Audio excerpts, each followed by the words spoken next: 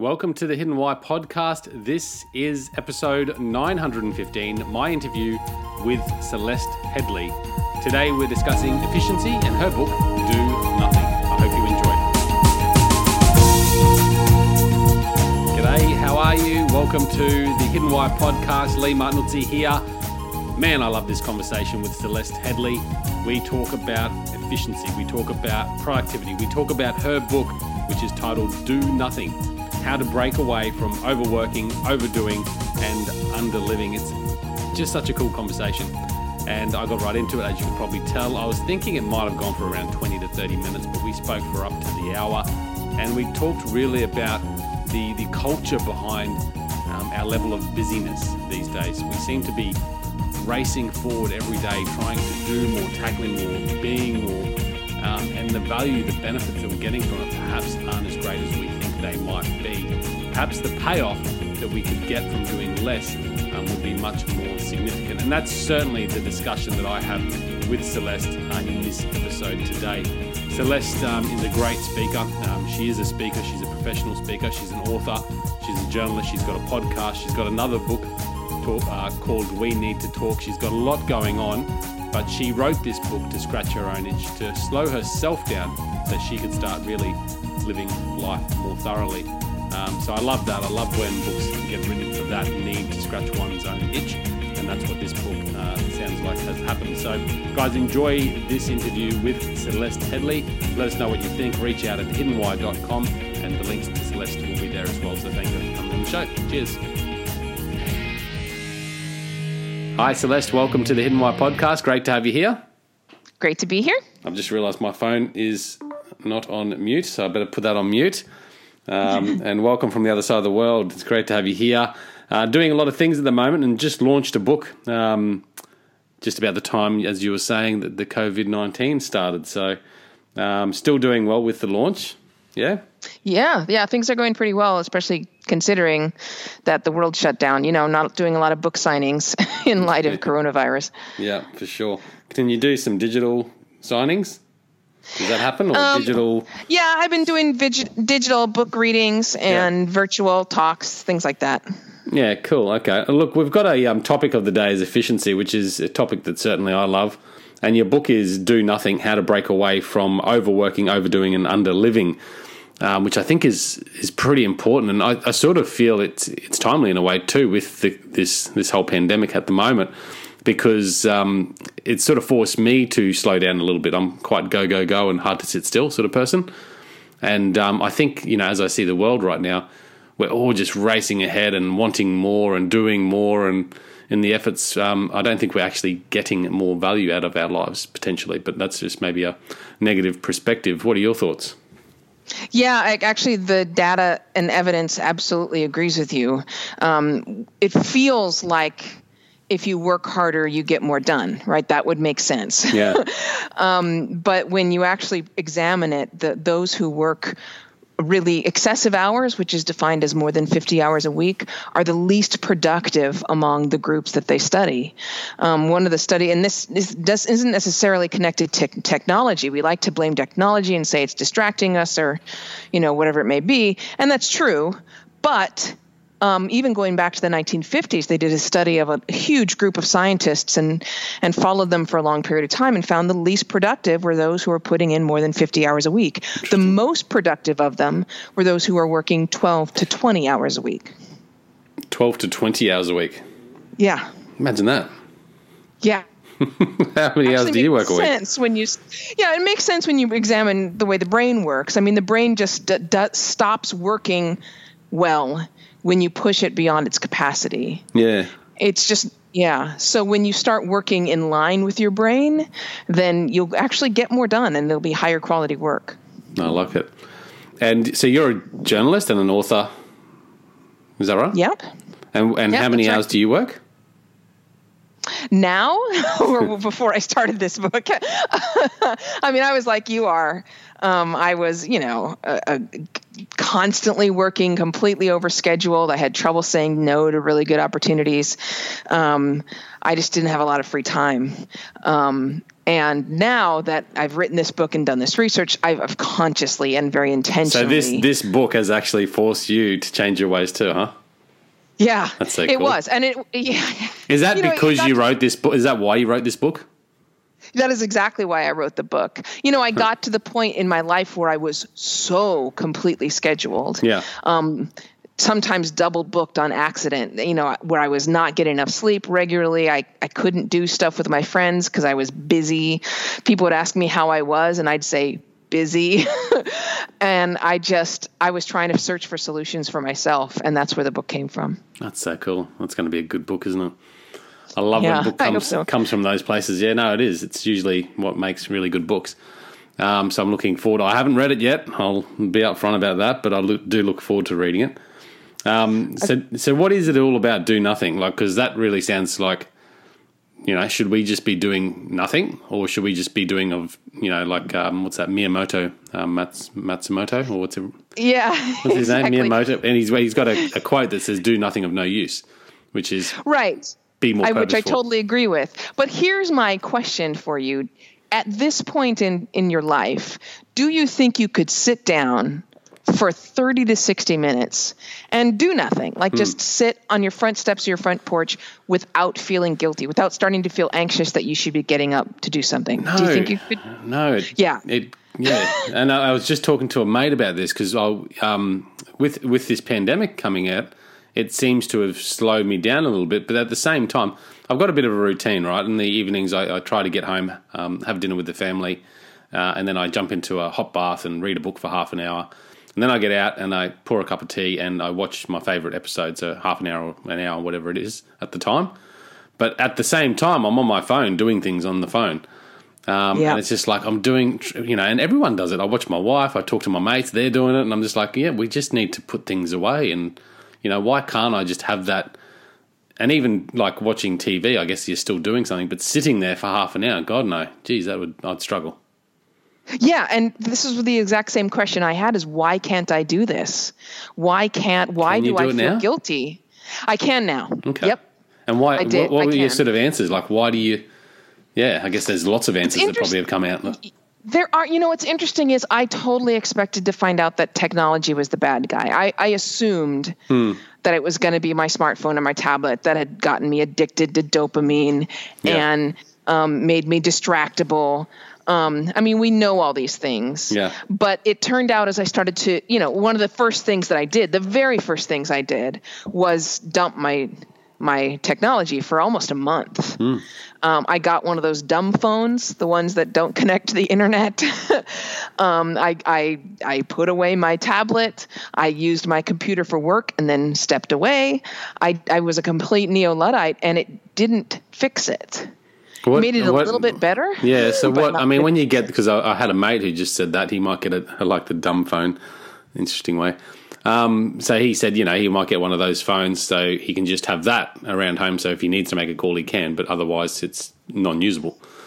But did you find, how did you find that? I still couldn't sit for 30 or 60 minutes and just do. I can't even watch a movie without feeling like I should be doing something at the same time. So what were you doing? When you were sitting there to watch a movie or sitting Well, I would get up and I'd go to the stack of books that I have that seems to grow ever bigger that I'm supposed to be reading. I would go in and try to fix up my kitchen. I would find things to do constantly at all times.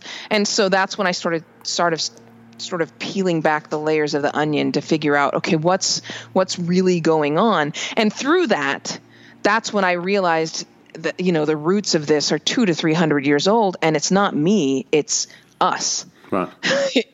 We all have this.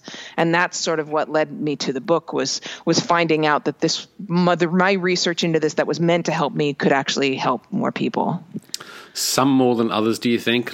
You sound like a person that can't sit still, and I certainly feel the same. But then I look at others and I see them. My wife's a good example. I feel that she could sit there without being too restless for longer periods, and her family is a bit more like that compared to my family. That may be the case, but I mean, there's certain countries where it's really bad. The worst are the U.S., Canada, the U.K., Australia, and New Zealand. Really? They are the worst countries in terms to the ill effects of this addiction to productivity. And so, it's a cultural thing. Like some more than others, yes, some people are able to relax and enjoy their idleness more than others.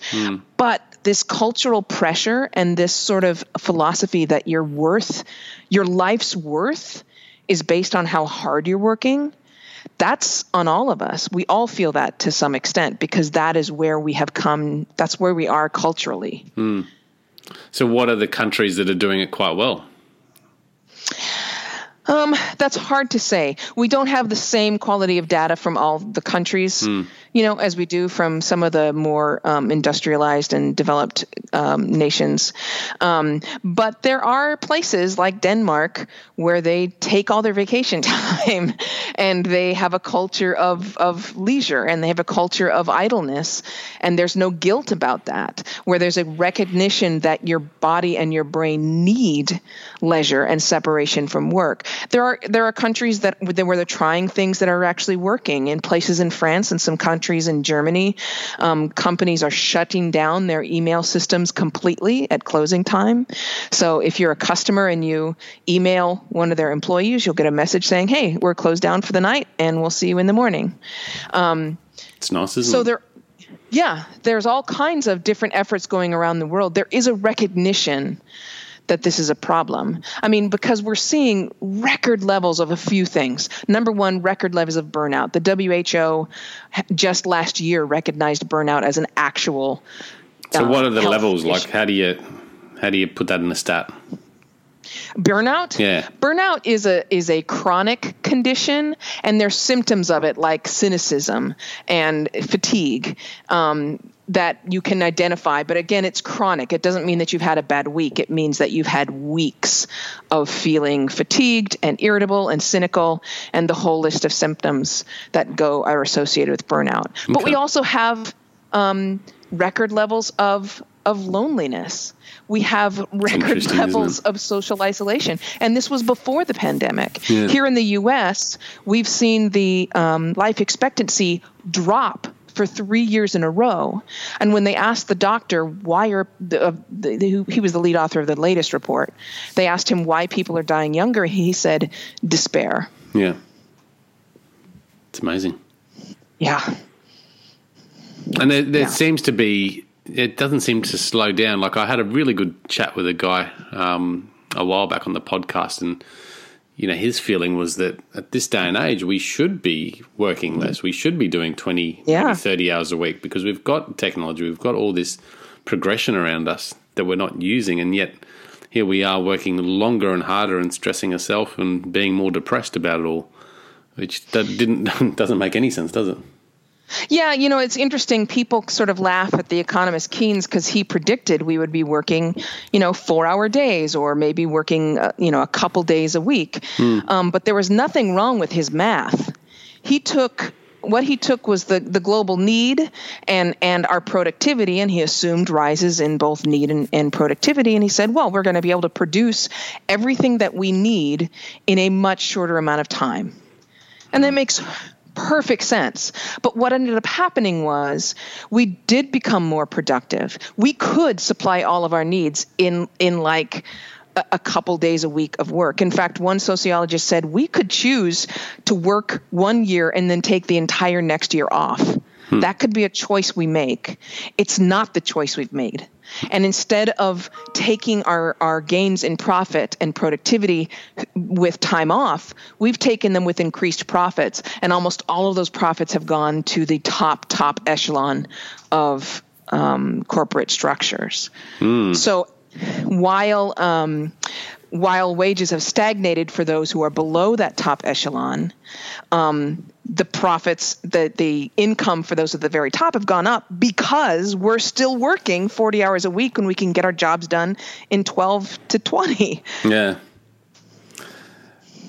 That's it's a hard one to tackle, but because I know because I've done it before where by accident had a few days off. I'm a real estate agent, and this is my career at the moment. Mm-hmm. And I had this was a few years ago. I had a bit of a hiatus in between, but this 1 week I was doing 6 days a week, probably 70 hours a week. Yeah. And I had a 1 week where I had to go away I chose to go to the conference.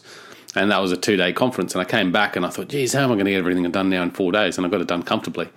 And it was just like, do you know wow. Parkinson's law? Huh. Yeah, well, that's when I really started. Yeah, that's when I really started. What's Parkinson's law? Parkinson's law says the amount of work expands or contracts to fit the amount of time available for it. Yeah. That's pretty much what happened. And then I looked at my work week using the Pareto principle and sort of just looked at everything I had on my plate every week and goes, what is actually the things that are necessary to get me the results and the things that don't really matter. And they're the things that I precisely didn't do in that particular week. So ongoing, I just changed the way I did things and I had a bit more time. But soon enough, I got busy again, We always seem to be able to find more things to do. Yeah, but if you think about it, imagine your bookkeeper in 1970, right? And how much time it takes him to get the books done for all of his clients. Okay, yeah. So maybe he's working 40, 45 hours a week. Now imagine that same exact bookkeeper with mostly the same workload today. Yeah. And he can get that job done in a day. Less. Yeah, way less, 15 to 20 hours a week. So why is he still working 40 hours? Right? I mean, it doesn't make any sense whatsoever. Is it because our living standards we expect? I know people expect things instant, these days we want everything now or yesterday. And in real estate, I like the idea of saying, if someone texts me at 7 o'clock at night, having an automated message there saying, look, I'm out between these hours. But the culture doesn't respect that. So it actually puts a tarnish on your reputation in this industry particularly.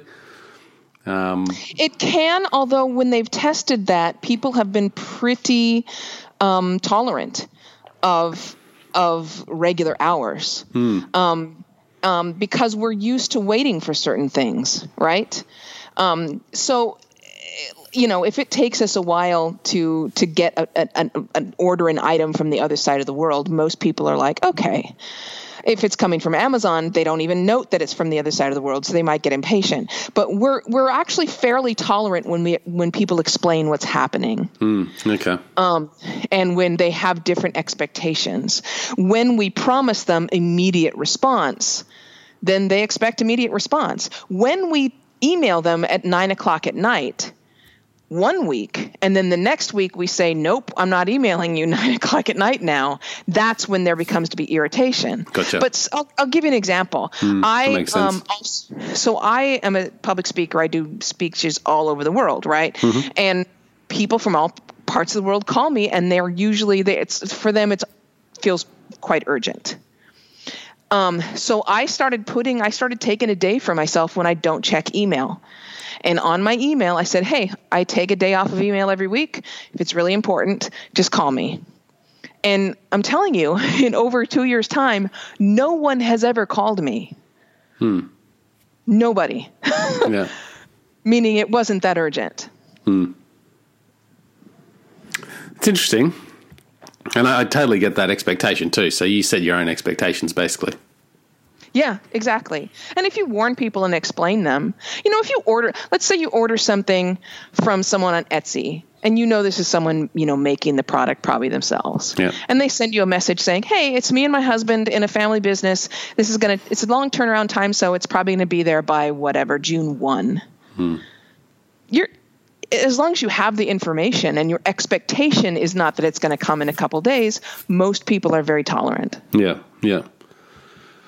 What about, this idea that we could work, a couple of days a week and still get the same results? Is the reason why we don't do that because we want more things? Like we want a bigger house, we want the third ensuite in the house and all that sort of stuff? That's part of it. Keynes, when he was doing his arithmetic, he didn't think people would continue buying stuff even when they had everything they needed. So there's that. But it's also because it's a bad obsession, isn't it? It's terrible, really, when you think about it. It is. The other thing is that wages have been kept depressed by our employers because if you look back through the annals of labor, and I had to read all these histories of labor going back to the ancient Greeks. Sounds exciting. Not exciting.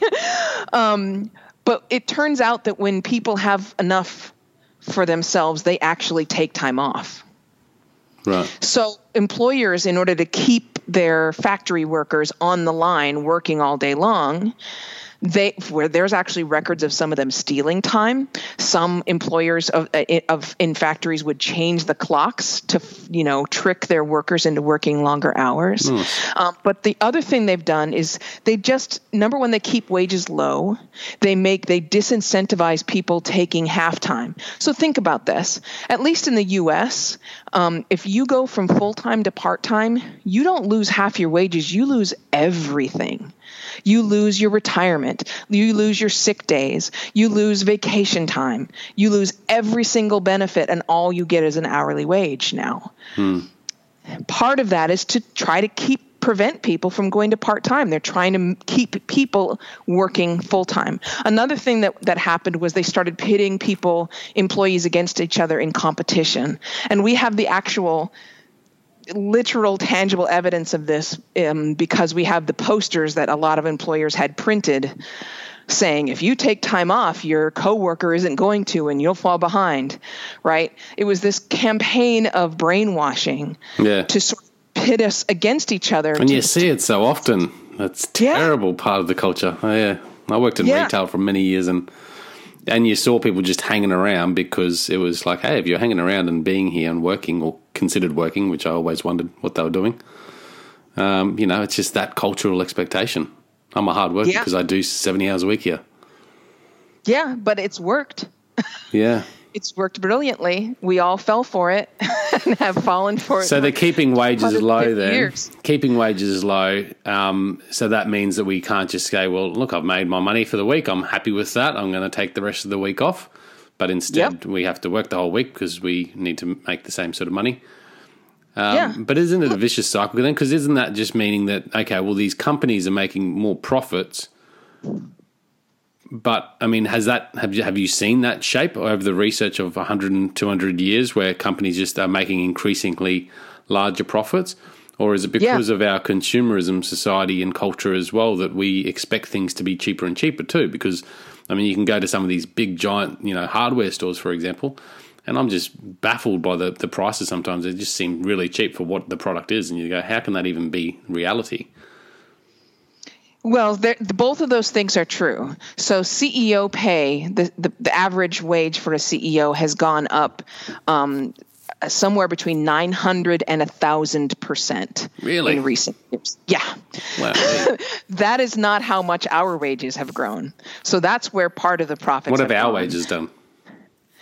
Well, I don't know what they are in New Zealand. I can only tell you that in the U.S. I have no idea what you guys are doing, but I have seen the comparisons. The U.S. is among the worst. It has some of the worst income inequality, but there's income inequality all over the world, and this is partly why. The other thing is exactly as you're saying. Okay, so let's take an example. Let's say that your product is wagon wheels, right? So for most of human history, for 300,000 years and change, humans were task-based. So if your wagon wheel broke, you went to the guy who makes wagon wheels. He made you one. You paid him for that wheel, not for how much time it took him. And then you went on your way. And when it broke again, you'd go buy another one. Yeah. But when the factory system came in, your task was never done. You just kept making wagon wheels. And time became currency. It was your time that was valuable, not your skill as a wagon wheel maker. Right. They just needed a body on the factory line. And so as far as the employees were concerned, they could increase their profits simply by building more and more and more wheels. The problem was that eventually everybody had all the wheels they really needed.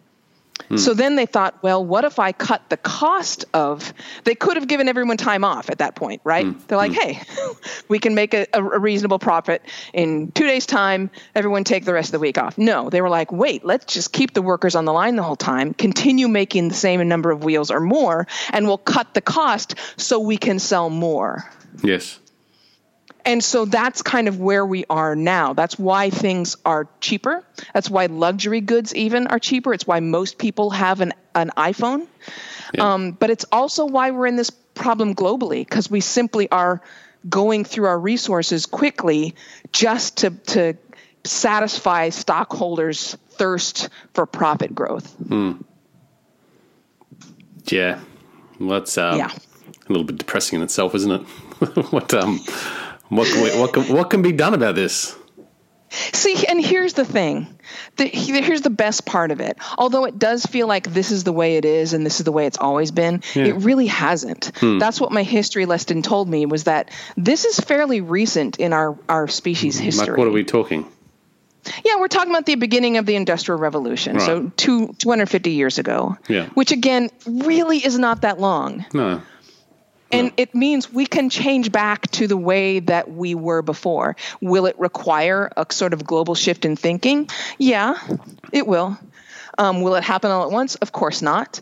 But bit by bit, as each one of us takes agency and says, you know what, this is dumb and toxic, and not only do I not want this for myself, but I don't want it for my kids, we can start putting in really simple practices in our lives that go against the flow, and we can begin to change things. Don't you think, and I love this idea, but don't you think that the superpowers, these big companies, corporations, have too much control of that? Like, they have too much control of our ability to do that? Like, yes, some individuals might be able to go out and, create their own wagon wheel and do their little piece to make a living and a nice family life.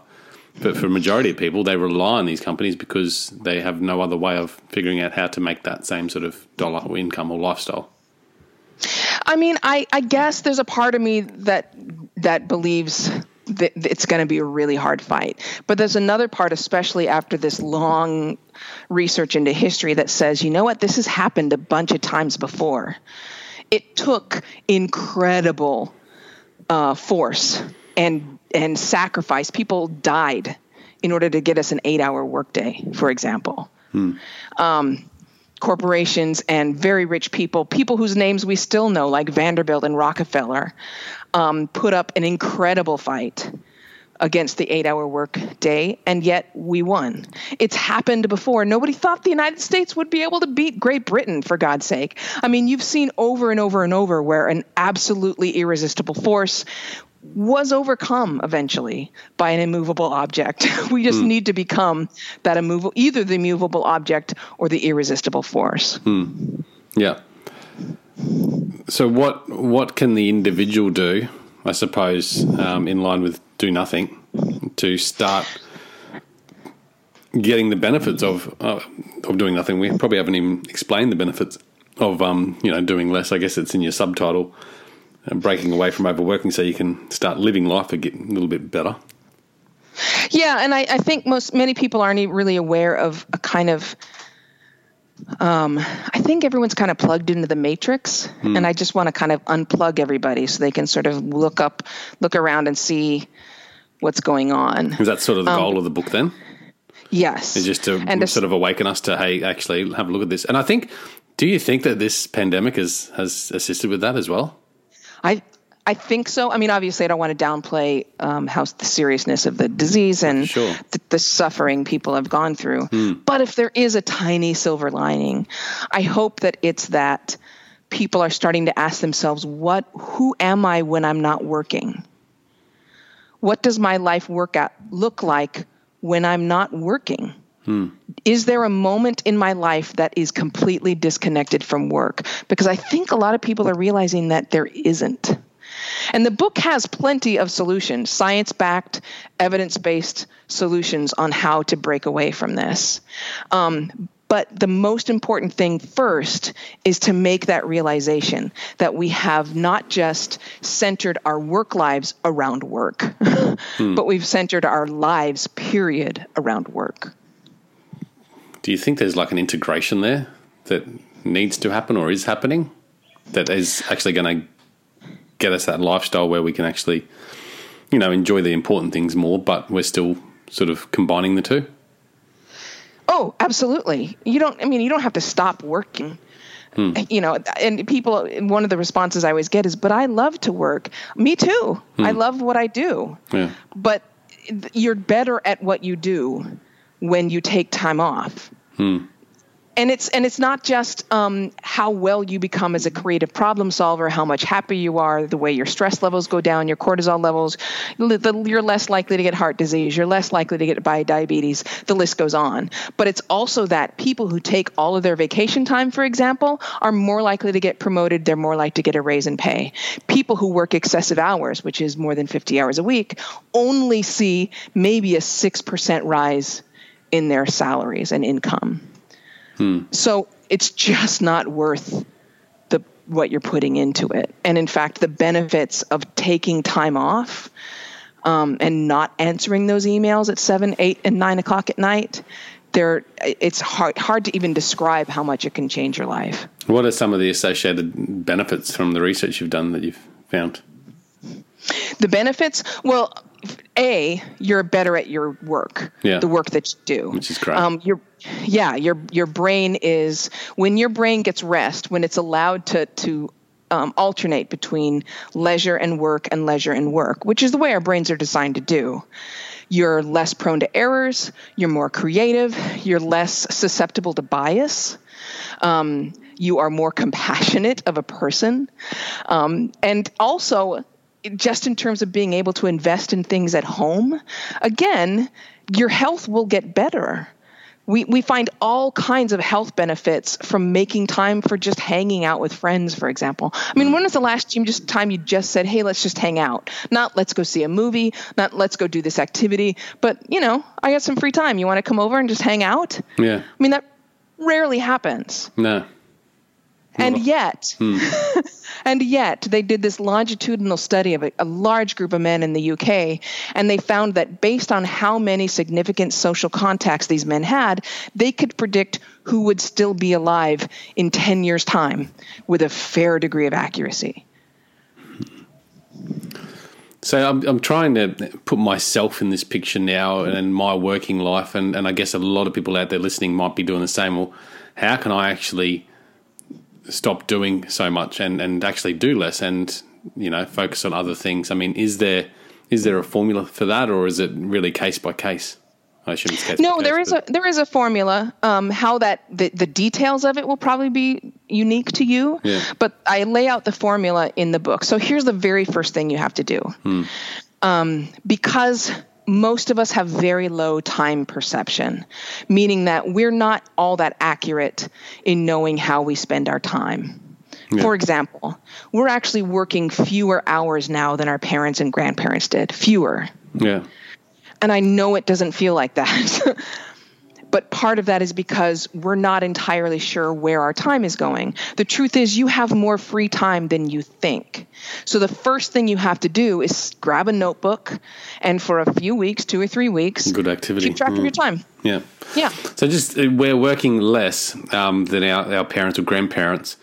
Is that because of the advancements that we've got available? Because I sort of look at it too and go, well, on one hand, usually it's both partners in the relationship that have to work, not just one. But then I look at it and go, well, hang on, the female usually, who stayed at home still had a fair chunk of work, which is now been made more efficient due to washing machines and whatnot, bread makers. Microwaves and microwaves, yeah. Yes, exactly, and dishwashers. So regardless, there's a lot less intensity both at home and in work for a family. Absolutely. Yeah. Absolutely. Yes. Okay. And our work takes us less time. Yeah. But that doesn't mean people do honestly feel overwhelmed. That's true. Nobody's faking it. So you have to kind of understand where your time's going first. And then you have to say to yourself, okay, here's what my general day looks like. This is the time I wake up. This is how much time it takes me to get ready and eat breakfast. This is when I go to work. This is when I eat lunch. Map out your schedule and see where your free time is. Where are the hours when I get to choose what I want to do? Yeah. And then choose what you want to do. Yeah. If you're spending 2.5 hours on social media and you only have 5 or 6 hours free a day, is that 2.5 hours reasonable, or do you want to cut it back? Yeah. And I guess this could be an excuse, but and it's not related to my situation, but for most people out there, they have to clock on at 8 o'clock and clock off at 5 o'clock. So do they just need to look at what they're doing outside those hours, because those hours are set in stone if they want to earn the same sort of income?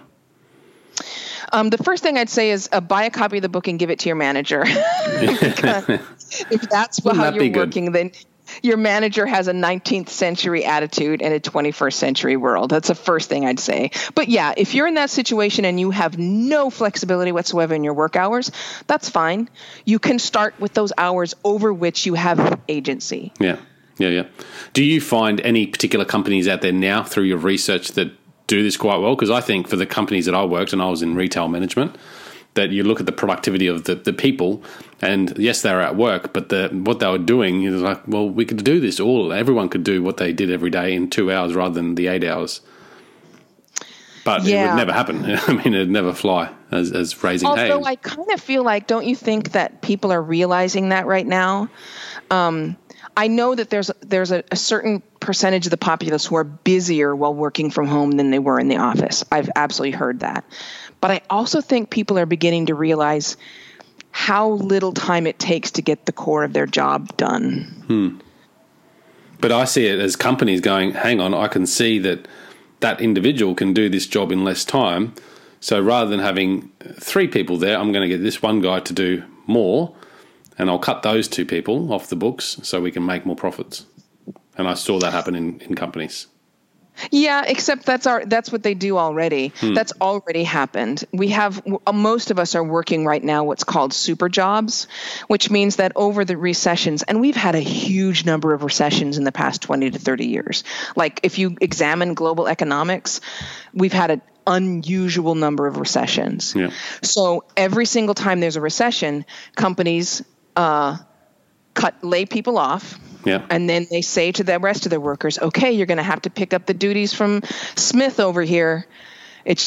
And so you do. Why? Because you're afraid you're also going to get laid off if you don't. But then it never goes back, right? When the recession's over, do they rehire Smith and then take those duties away from you? No. So companies have been always doing that. Always. There's not too much we can do to stop them from doing that, except that they still need workers. And there are companies that are being quite good about this. Yeah. Basecamp is one of those that gives 4-day work weeks. There are plenty of companies that do 4-day work weeks. Some of those companies that are really sort of venturing out in this particular field and really experimenting are in Australia. They have incredible success with 4-day work weeks or even 3-day work weeks. There's a hospital in Sweden, Sahlgrenska Hospital, I tell the story in the book, that experimented with having shifts for their surgeons and nurses for an entire orthopedic unit of no more than 6 hours a day. And what they found was that even though they were prepared to hire more people, they realized that people became so much more productive with the shorter hours that they didn't need their productivity went up. Yeah. It's good, isn't it? Yeah, it's great. Do you find there's situations where an individual might look at their day, maybe highly organised individuals, and actually go, well, look, I'm actually using a lot of the time every day, quite productively on things that matter, and to cut things out would probably mean I'm cutting my potential business or profits out. I was one of those people who thought that. I say that because I think that on my day. Yes, I thought the same thing. And I'll have to check back in with you after you've read it, because I sort of walk you through my own personal journey of realizing how wrong I was. But I thought that myself. Yeah. But frankly, I haven't lost any business at all. In fact, my business has grown, except for the pandemic. Yeah. It's which is exceptional. But up until then, my business was growing exponentially. And that's with me taking more and more and more time off. Because you always hear this, we can, and this is something that I sort of go by, that we can always outwork our competition in whatever industry we're in. And regardless of who you are or your background, hard work seems to pay off. And I really believe that because I've seen it happen. But is that true? No, I don't think it is. No. There's plenty of people working really, really hard that are not getting ahead. But is that hard work because they're working hard for a company, whereas I'm sort of not? I'm working for myself. I mean, I don't think it really matters. There's plenty of people who are working hard as entrepreneurs, self-employed, who are working their butts off. So I guess you've got to look for the people that are quite successful in their field, but working on a more casual basis. Yeah, there's plenty of them. There's lots of them. And that's something I guess you could probably do if you're out there and you've got a particular career or a job. Go out there and find what those guys are doing once you assess your own, day and weekly sort of schedule. Yeah, I mean, come on. We like to pretend. I mean, actors, famous film stars like to pretend they work super, super hard. But come on. They put in a very limited number of hours, and the amount of compensation they get in return is astronomical. Hard work is not necessarily connected to increased income. But not everyone has that ability to, work smartly. But again, that is just telling you all the ways in which the amount of hard work that you do doesn't guarantee you any kind of success. Yes, you might be successful, but you could also be successful working less. I am. Yeah. They're not connected. I honestly believe this was part of the line that we were sold in order to convince us to work hard. So go back to what I was telling you about the 8-hour workday. I mean, people literally died to give us that. And now we give it up voluntarily. We choose to work and answer emails and do all that stuff on the weekends and the evenings. We do that because we think it's going to help us get ahead, and the statistics say it won't. It's still pure chance. Yeah. But we have been brainwashed into believing that hard work makes you successful, and it doesn't work like that.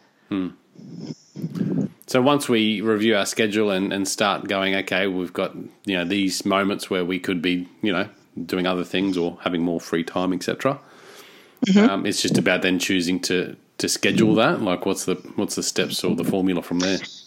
Well, there's a bunch of different steps. I can tell you one of them, for example, and one of them that's going to reap you immediate results is to stop trying to multitask.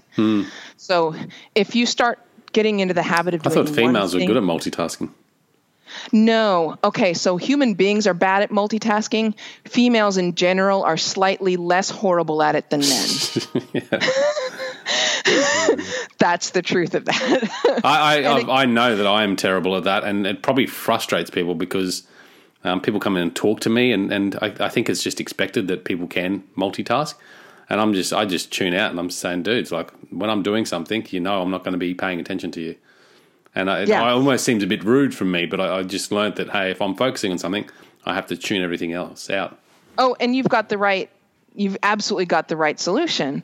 But what people don't realize is, to the brain, if you're looking at your computer screen and you have 50 tabs open, your brain interprets that as multitasking. Yeah. Because even if it's not present on your computer, your brain is still thinking about your open email inbox. If your smartphone is present and visible to you, your brain spends energy thinking about it. It spends so much energy thinking about it that if you keep your email inbox open all the time, your IQ falls by 10 to 12 points. Yeah. That's how much energy your brain expends on thinking about that open email inbox. So that multitasking, get rid of it. If you're doing a task, do that task and nothing else. That's right. So, and you need to take a break every hour. Yeah. Like you need to get up and walk away from screens. Don't take a break and go into another room and page through Instagram or your phone or whatever. Yeah. Because as far as your brain is concerned, if you're looking at that phone, you're still working. So you need to take a break. You need to let your mind relax and then come back to it. Yeah. Yeah. What, I mean, I'm assuming you share a lot of these ideas and tools, I suppose, in the book to help people really. That's the whole second half. Give themselves more time back. Can I go into, I know I've taken up a lot more of your time than I promised when we started, but I told you I like this conversation. So can I ask you what sort of routine you live by in a day? Like, are you sound like a person of routine, but maybe I'm incorrect in that. No, you're correct. And I printed my schedules in the book. Yeah. So since I travel a lot, my weekends don't really mean anything to me. They don't have a lot of meaning. So I split my schedule into here's what my at-home days look like and here's what my travel days look like. Yeah. And yeah, so I mean, I get up in the morning, I do yoga, I drink 20 ounces of water. I take my dog for a 45-minute walk. I do my workouts. My workout always has to be in the morning. And then I get started with my day. I meditate twice a day. I take my dog for 2 or 3 walks a day. I mean, I absolutely have a routine. Yeah. But like those walks with my dog, I have time for those now. I didn't before. Yeah. How did you feel? Like, did you...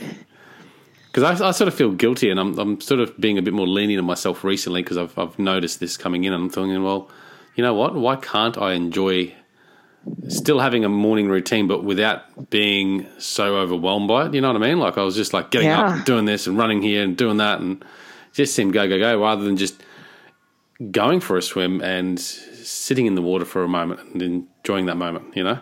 Wouldn't that be great? Getting straight out and running to the shower and getting dressed and running home and, you know, doing the next thing and the next thing. Okay, so that's going to come for you. You are going to do that. You are going to spend your time in the pool or the beach or wherever it is, because let me tell you, having been both that person who got up and immediately sort of shot out of bed and got on with her task list, and now being the person that gets up and makes a leisurely cup of coffee and you know, sometimes I'll just sit down and read a novel in the morning on my porch, right? Like unheard of to myself in previous years. Yeah. But I've gotten 2 books written in less than 3 years' time. I host 2 podcasts. I fill on NPR National Public Radio shows. I write a ridiculous number of blogs. I do speaking engagements all over the world. Like nobody would call me unproductive. Yeah. But I have reclaimed my time in a way that works really well with my body and my brain. Instead of pushing my brain, I'm giving it an environment in which it works at its best capacity. So when you're working on those creative tasks, because that is a lot of power in itself, and from doing this podcast, I understand that, and certainly coming back into real estate, my ability to spend my creative time on my writing has reduced dramatically, where I used to publish a blog every week, which I haven't been doing for the last few months. It's sort of been a bit scattered. How do you, like, what does your time look like in that sense? Like, how do you get the blogs done, the podcasts done in a day? Is it just because you focus on it and you spend 2 hours on it and you get more done in that 2 hours than before, or? Yeah, it's interesting. Last year, I took a 2-week train trip around the entire United States. Yeah. And when you're on a train, the trains sometimes go through parts of the U.S. that are very remote. There is no Wi-Fi. There's no cell signal. And I was incredibly productive. And I describe in there how long it took me to write a piece when I was working on my computer at home versus how long it took me when I was on the train. So it would take me 2.5 to 3.5 hours to write a piece at my house. It took me maybe 20 to 30 minutes on the train. Is that because you were just shut off from everything and you just had the clarity? I guess it is. Yeah, just complete clarity. And your brain responds. My brain was healthy and relaxed and creative, and it just came out, and I was done. Yeah. I went back to my crossword puzzles. So yeah, I have not decreased my output because the practices that I'm following just lead me to be super, super productive and focused and happy and unstressed. Even my doctor commented on how my cortisol levels have dropped. That's good, isn't it? Yeah, it's great. It's amazing, really. Yeah. And that's what we sort of all deep down want. And I certainly am sitting here going, yeah, that's what I want, to be able to do the work, because I love what I do. I love work. Yeah. But to also be able to sit there for 2 hours on an afternoon and go, you know what, I'm going to sit here for 2 hours and just enjoy the company of my kids. You totally can. You can do well. And you know what? Previous generations did. There's one part in the book where I described how I came home this one evening from working and I was completely and utterly exhausted. And I flopped on the couch and I was like, there's no way I can cook a meal tonight. I know I love to cook. I really enjoy it. But I was like, I'm too tired. And I happened to look into my kitchen and I started noticing all those things that saved me time over like my grandmother. My microwave, my Ninja oven, my blenders, my robot vacuum, all of the things in my house. And I literally went around my house with a notebook and added up the time that I saved over my grandmother. And it was like 20 to 30 hours a week. And yet she had barbecues with her neighbors and baked for the PTA every single week and belonged to the Rotary Club and a bowling league. And I mean, she did so much just stuff. She collected stamps and pressed flowers. And I had to really think to myself and say, why the heck am I busier than my grandmother? Why? I totally have time to press flowers if that's what I want to do. I have the time. Yeah. Yeah, it's so cool. So you've got some mindfulness or meditation practices there. Is it a mindfulness kind of meditation you do? I'm a Buddhist, so I practice Lojong meditation, which is focused on compassion. How does that work? Well, Lojong is based on the idea that in order to have compassion for the world, you first have to have compassion for yourself. And that's difficult, actually, for people to learn to focus on feeling compassionate to yourself. But yeah, you do a loving kindness meditation. Right. I've got a book on the shelf here about that. What, I don't think I've read it yet. How does that practice look like? Is it 15 minutes where you're sitting there, eyes shut, cross-legged, thinking about sometimes your good things, or what? Sometimes it's 15 to 20 minutes sitting there and being quiet. Sometimes I meditate while I'm walking. Sometimes it's a meditation right before I go to bed to help me sort of decompress and sleep better. I mean, I just believe meditation can be fit into any part of your life. Yeah. It doesn't have to be just sitting on a cushion and saying Om. Yeah. No, gotcha. And what are your, like, when you shut down at night, is there a particular set of things you do or don't do prior to going to sleep? Well, I don't look at screens right before I go to sleep. How long before? About an hour. Yeah, okay. For the most part. I'll watch my TV, but that's about as close. I won't look at my smartphone or my laptop or tablet. I try to, I put a little lavender on my pillow. I will a lot of times what I'll do is I'll write down all the tasks that I still need to do, because it helps me to unload it and get it off of my mind. So my mind isn't working on it. Like a form of journaling then, is it? Or sort of, except it's just a quick, here's the things I still need to get done. Yeah. And it just relieves my mind, so I'm not lying in bed worrying about it. Okay. What is the one biggest productivity hack? And I don't like to use that word necessarily, but one of the biggest productivity hacks that you have, or maybe mentioned in the book, that you think would be most useful to people? The main thing is that when you take a break, take a real break. You know, the solutions to these problems that you and I have been talking about are so simple and completely inexpensive. So, for example, if you are stuck and you are can't make progress, or you keep screwing stuff up, or you're frustrated with what you're doing, get up, leave your cell phone at home. It's okay. You'll survive. The iPhone came out in 2007. We lived for a really long time without them. Yeah. And go outside and look at a tree, because our bodies and our brains are honestly evolutionarily and biologically primed to respond positively to the view of nature. Like, it's that simple. Yeah. And it sounds almost ridiculous, doesn't it? But yeah, I absolutely appreciate what you're saying. And, I just think about taking a break, going out to the kitchen, getting a cup of tea or a coffee or something like that.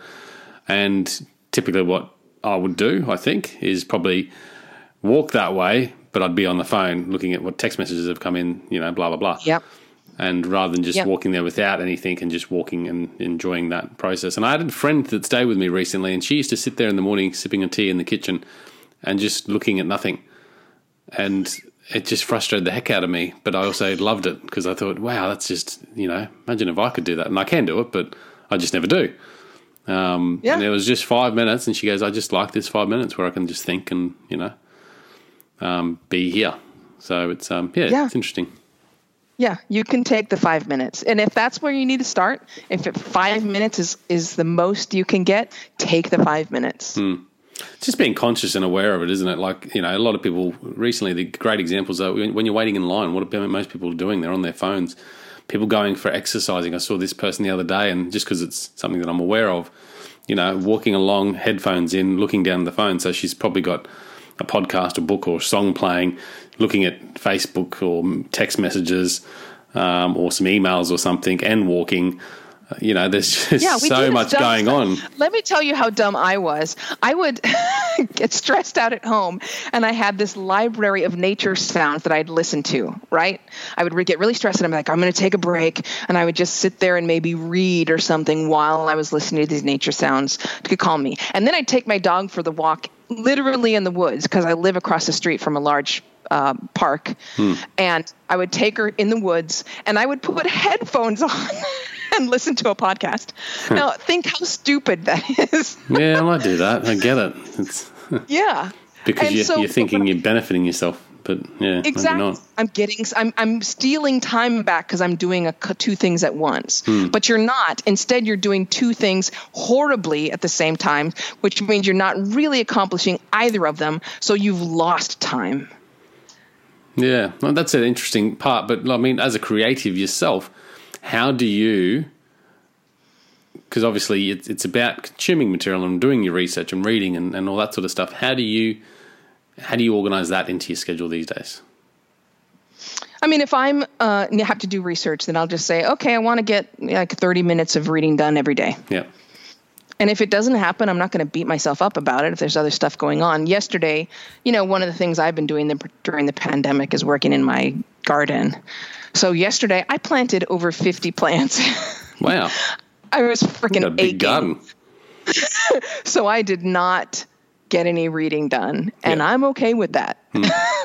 So that's, this is part of having the compassion for yourself. It's also about having flexibility that, of course it's ridiculous that if you're doing all that planting that you don't also get the reading done. But that's what we do to ourselves all the time. It's like, oh, I didn't get my reading done. I'm going to take this 100%. During dinner. Yeah, I'm going to also read. No. You got to have some flexibility there. How do you become more compassionate about that? Because, I mean, is it just a matter of saying, you know what, yes, that's something that I like to do and it's important, but it's not going to affect me? Like, is that the sort of mental? The main thing is that you have to get over the fear. So what's happening right now is everyone is so burnt out. They're so dopamine addicted that basically people are running around and being controlled by their amygdalas. That's the oldest evolutionary part of your brain. It's the fight or flight brain, right? So we're basically making decisions not from the smartest, most rational part of our brains all day. Yeah. We're running around being controlled by fight or flight. So the first thing that has to happen is that you have to address the fear. This fear that keeps you on that treadmill, running and going nowhere. This fear that if you don't get that half hour of reading in, you're going to fall behind. And the way that you address that is by not doing it and realizing that you're okay. Yeah. It's like people ask me all the time if I get nervous as a public speaker, and I say I don't. And it's not because I'm so great at public speaking. It's because I've been doing it so long that every mistake that's going to happen has probably happened, and I lived. Yeah. And I was fine. Yeah. And it's the same thing with this fear over busyness. Yeah. You have to let yourself be not busy and then wake up the next morning and go, oh, hey, I'm still alive. Everything's okay. It's fine. Yeah, I like it. We might wrap it up there, man. It's been a really cool conversation. I'm going to stick the book link in the show notes. You've got a couple of books, don't you? I do. The first one was called We Need to Talk About Better Conversations. Better Conversations. Mate, fantastic conversation, very timely. I definitely appreciate it. It's put a lot of reminders in my heads and more ideas on how I can slow down a bit more and focus on the things that are important in my life as well and be more productive in the process, which I appreciate. How can people best reach out to you and learn more about you? Yeah, the easiest thing is just to go to the website, CelesteHeadlee.com. I try to keep that updated. Everything's there.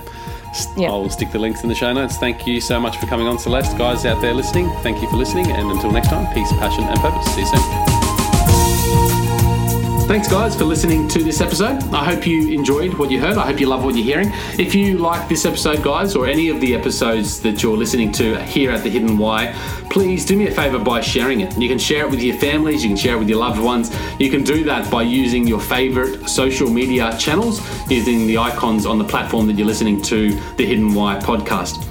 Also, guys, if you're a fan of the show, please connect with me. Connect with me at thehiddenwhy.com. I love to hear from you. I love to converse with the people that listen to this show to find out what they enjoy, what they don't enjoy, and perhaps if they have any questions or feedback for the show as well. You can stay up to date with all that I'm releasing here, guys. I do a solo show every Monday, a 3-minute thought every Thursday. I do 2 interviews a week on a Wednesday and a Saturday, and a book review every Friday. You can stay up to date with all that by subscribing to my newsletter at thehiddenwhy.com. Just enter your email address there, and also subscribing to the podcast on the platform that you choose to listen to your podcasts. You can also support the show, guys, by using the Amazon links at thehiddenwhy.com. So if you like books, you can get all the books that I review there, and anything else really that you like to purchase through Amazon. So use that link, it helps support the show. And we've also got a deal with Audible, guys. Audible is a fantastic way to listen to all your favorite books. We've got a deal with them so you can get 2 free books when you subscribe subscribe to a 30-day free trial. So check that out again at thehiddenwhy.com. Guys, that's it from me. You know what to do. Go out there, breathe more passion into every single moment. Do everything with greater purpose, and in doing so you will discover your hidden why. This is The Hidden Why. My name's Lee Martinuzzi. Until next time, peace, passion, and purpose. See you soon.